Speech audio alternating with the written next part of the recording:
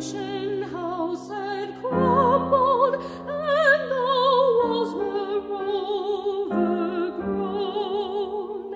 A negro aged and hoary, sitting there a tree. Welcome back to the American Writers, 100 Pages at a Time podcast.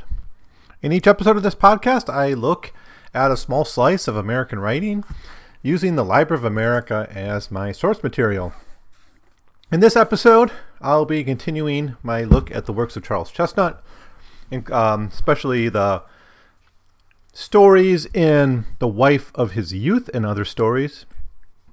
This collection of short stories was written in 1899. I've already talked about some of the stories in this collection in the previous episode. I looked at the first 4 there, and I gave some introduction to this text. This was written the same year as his other short story collection, The Conjure Woman. And they're really a distinct collection. The Conjure Woman is mostly about the legacy of slavery, the interactions between North and South, Black folklore, African American language,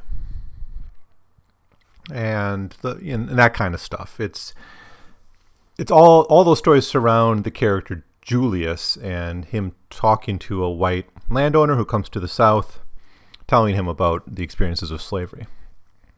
So in a way, it's about a communication between North and South as well through these characters. So those are very interesting, and I had a whole episode on that. The Wife of the Youth are stories that, on the surface, are much more political, much more edgy. They pretty much all deal with the color line. There's a couple exceptions that aren't really overtly about interracial identities and people of biracial backgrounds, but most are. So it's really a novel about miscegenation. Many of the major characters are mulattoes, I should say biracial, have biracial backgrounds. And it's really about how people who experience the end of slavery, white and black, but particularly black people, who experience the end of slavery, whether they're free or not, came to terms with new identities and new realities in the aftermath of slavery. They're pretty much all set in the period of Reconstruction, and sometimes they deal with broken families, people who were dislodged by the war, people whose identities were in flux, people who maybe had black parents and didn't know they had black parents, or people who started to identify more as biracial and really became obsessed with color.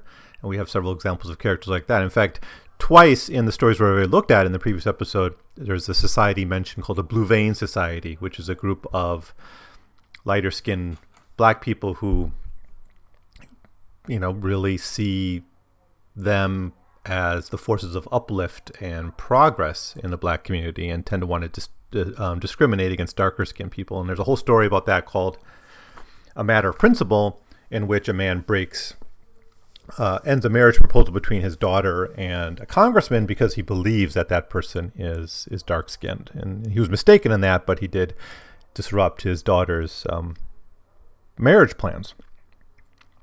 So every story in here is pretty good. I don't really think any are bad. There's one that's a bit off, and I'll talk about it today. But generally, this collection is very, very strong, just like The Conjure Woman. But these stories are a little bit easier to grapple with, partially because you're not dealing with the heavy dialect we get in The Conjure Woman, and I dealt with that in that episode as well. So in this episode, I'll be looking at briefly 5 stories. Cecily's Dream. Now, Cecilia's Dream, I think, was not published before. It was added as sort of an afterthought to this collection to make it a little bit longer, I think. So this wasn't... that's probably the one that's kind of the weirdest, or it has the oddest plot, because it deals with amnesia. Now, it's not that he doesn't deal with odd things. He certainly does in The Conjure Woman. I mean, Chesnutt. In The Conjure Woman, you're all doing all kinds of magic and the occult and stuff like that. But The Wife of the Youth stories are much more realistic.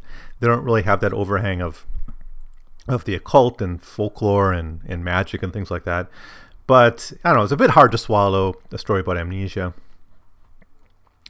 But it kind of works because it's I think it's done better in the Virginia Mammy, because in Virginia Mammy you have someone who simply was denied knowledge that her mother was black, and then goes through her life believing she's white. So anyways, we'll look briefly at Cecily's Dream, then The Passing of Grandison, then Uncle Wellington's Wives, The Bouquet, and The Web of Circumstances. So 5 stories, and that will complete the collection, The Wife of His Youth.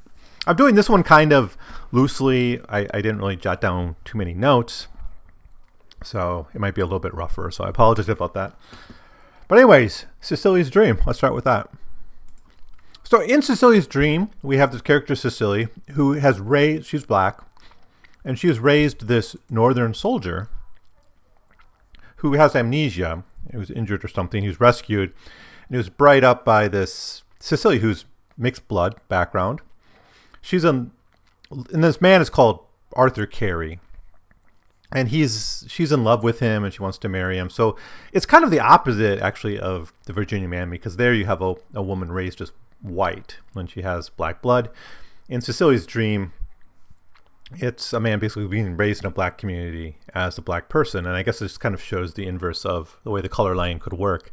And that's overall part of Chestnut's point in all these stories, is that the color line is a fiction, and it's kind of a historical burden that gets thrust upon people against their will and disrupts their lives and limits their options and presents challenges and often creates great tragedy. But like my Virginia Mammy, it's really about a mistaken, not so much identity, but a mistaken, I guess, racial identification.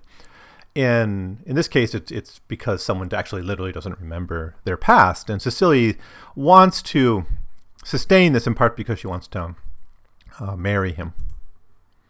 Now, very conveniently, this comes to a head when a woman comes to teach at a school in the South, and it turns out that that's Arthur's former fiancé, and she's able to properly identify him and restore his memory. And with that, he's able to just basically go back to his old life. And what I do think is kind of nice about this story is, even though it's a bit contrived and a bit hard to believe, is Arthur is able to just walk away from this false identity he's had and go on with his life with Martha, her name is. And nothing happens, and that's sort of what he says at the end of the story. It's just Arthur can go on with his life. But it doesn't. That's a privilege that black people don't have. So for them, the historical burden is always much stronger and is constantly being thrust upon them by these events that they're experiencing. So that's all I'll say about Cecilia's Dream. The next is The Passing of Grandison, and this one's a lot of fun. It's the one that doesn't deal directly with the color line nearly as strongly. It's set in slavery, and it's the only one of these stories set within the context of slavery. The rest are all set in Reconstruction or post-emancipation America. But The Passing of Grandison is set in slavery, and we kind of have a fun opening story here. We have a young man named Dick Owens, who's son of a plantation owner, a rich planter named Colonel Owens. And Dick Owens basically wants to impress the woman he's in love with, named Charity. And she kind of dares him to free a slave, as to kind of prove his worth and to prove his strength and his assertiveness and all that. And it's almost like a dare. And then he actually takes this seriously, and he starts looking for a slave he can free. And his plan is to basically take a trip to the north, take one of the slaves with them, and then free him, And it's all kind of condescending because it's kind of, I'll just try kick him out of the car door or something when no one's looking, kind of way of freeing him. It's not like pushing him into the Underground Railroad or anything. So it's basically he's going to grant this person slavery, but Charity sort of dares him to do it, and he wants to go through with it. And so I think he wants one slave to be the one to go, but his father doesn't let him take him. So instead he says you should take Grandison. Grandison is offered because he's seen as least likely to try by the colonel to try to take advantage of the situation to affect his freedom. I think he wants to take up a guy, Tom, yeah. And the colonel says, he's a good enough boy, but too smart to trust among those low-down abolitionists. I strongly suspect him of having learned to read, though I can't imagine how. I saw him with a newspaper the other day, and while he was preparing to look at the woodcut, I'm almost sure he was reading the paper. I think it's by no means safe to take him. And that's why he offers up Grandison, and he says, he's handy enough, and I reckon we can trust him. He's too fond of good eating, and to risk losing his regular meals. Besides, he's sweet on your mother's maid Betty, and I've promised to let him get married before long. I'll have Grandison up, and we'll talk to him. Here you boy, Jack. Go down to the barn and tell Grandison to come here. So then Grandison is the one who's going to go with Dick Owens to the north. So anyways, Dick takes Grandison to the north, and he gives him all these opportunities to escape. Even they go to Canada for a while, where he would have been legally free the minute he went to Canada. So he had lots of chances to escape. And even he introduces him to abolitionists who try to tell him to come to freedom, and he doesn't. He even tries to have him kidnapped or something, and so he's trying everything he can to impress Charity that he helped the slave get free. Anyways, Dick Owens finally gets rid of him by having him essentially kidnapped, and then he goes back to Kentucky, to his plantation, marries Charity, and then Grandison returns home, and now he becomes the archetypical loyal slave. Right, and this all reinforces Colonel Owens' belief that slaves like being slaves. They're completely content. They like their life, and it reinforces his ideas, particularly about Grandison.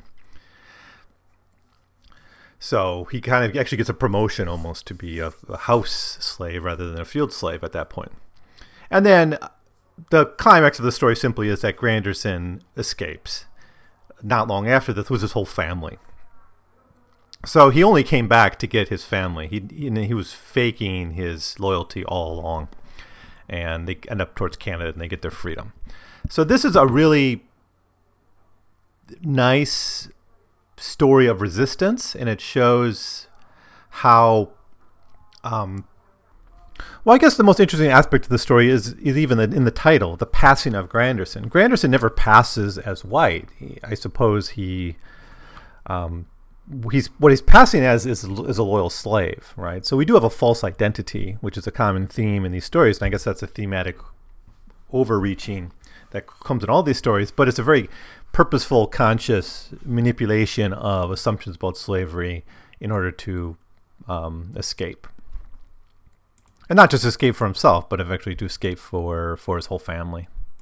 And despite being presented as very subservient, very loyal, not likely to resist, Grandison is always in control of his situations. He knew what he was doing all along, and he was constantly plotting. And it's very fulfilling at the end of the story to see how it all comes together and how the whites in the story were all made a fool. And I guess thematically this kind of ties to maybe passing more broadly, because I think a big part of like The House Behind the Cedars, which is a novel strictly about literally racial passing, a lot of the hostility of the white character towards the woman he loves that emerges is because he feels he was tricked or lied to or manipulated in some way. Uncle Wellington's wives, the next story. Uncle Wellington Brayboy is a man who, after slavery ended, he's relatively light-skinned, so he can pass as white. And so this is a story about passing, racial passing. Uncle Wellington has a darker-skinned wife who is by all accounts a very good wife by late 19th century standards. She's a good cook. She cares for him. She's always there. She's very loyal.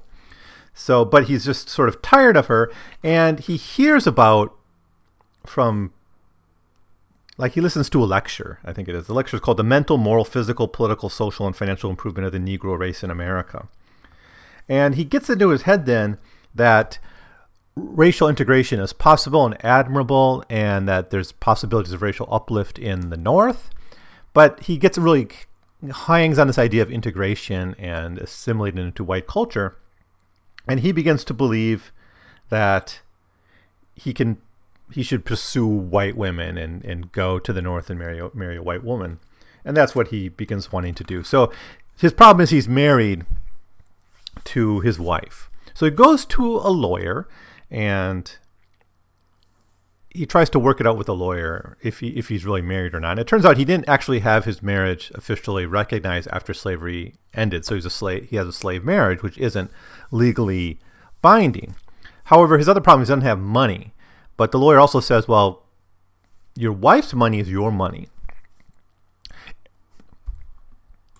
So now Wellington wants to go north, and to do that, he has to steal his wife's money. So he's in a bind here legally. On the one hand, if he takes her money, he's sort of assuming that he's the husband who has control of these funds. This is before married women had complete control of their property. On the other hand, he also wants to marry someone else. So he'd be a bigamist if he just left her and married someone else. So he's in this legal bind, but he just justifies it in some ridiculous way, and then does just go away to the north, and he starts to live as a white person. He eventually goes to the north, and he marries an Irish woman, and this Irish woman is a bit of a drunk. She's everything that his wife is not, in a bad way. But she's white, and so he's kind of very happy that he's achieved this crossing over into white society. And it shows he sort of really misunderstood the original lecture, which is really about racial uplift and integration and blacks becoming part of broader American culture. But for him, it just sees like, I should take advantage of my light skin and pass as white and live as a white person. Eventually, the woman he marries leaves him and abandons him, and so he has nothing to do, so he goes back home, and he actually overhears, as he comes to the house, he overhears his former wife, the one he never really married, talking with someone else about how she's been abandoned, and she reaffirms her loyalty to her husband even though he stole her money and abandoned her. And that's when he comes home, and it's almost like that. It's almost like you might see in a comedy where he says like, well, I just got back from cutting wood or whatever, and she accepts him back into the home. So despite trying to pass, it's relatively easy for Uncle Wellington. He finds much more acceptance at the end of the day in his original family.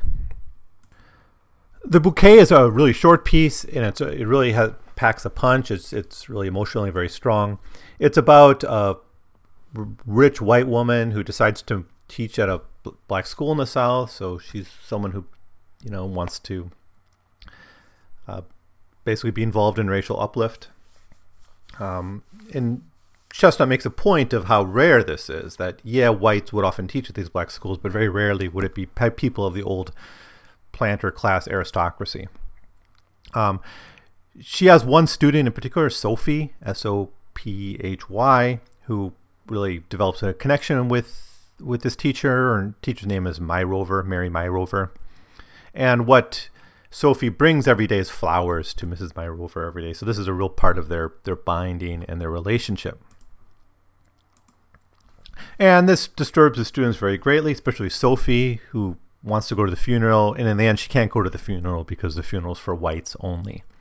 So that's the story, a very dramatic and emotionally meaningful story of the color line and just the violence inflicted on these relationships. And despite efforts by this young woman to teach black students, at the end of the day, the color line is much stronger than any relation she built up between them. And I think Chestnut here is trying to say that it's not enough really to just lift up a hand of charity and aid. There has to be something much broader. The color line has to be abolished if we're really going to repair this breach in American life. And then that leads us to the final story, The Web of Circumstances. The Web of Circumstances is really a story about an unfair prosecution and that destroys a person's life. It's just, all he did was steal a little trinket. At least that's what he's accused of. He doesn't actually do it, and he inserts his innocence in court. But he steals like a whip, I think it is. And the judge throws the book at him, and he has to go to jail. And from that point on, his life just degrades more and more and more. And by the end of the story, he's really ragged looking and humble. And he's eventually shot and killed by his former boss, who sees him as a, quote, desperate-looking Negro clad in filthy rags and carrying in his hand a murderous bludgeon, end quote.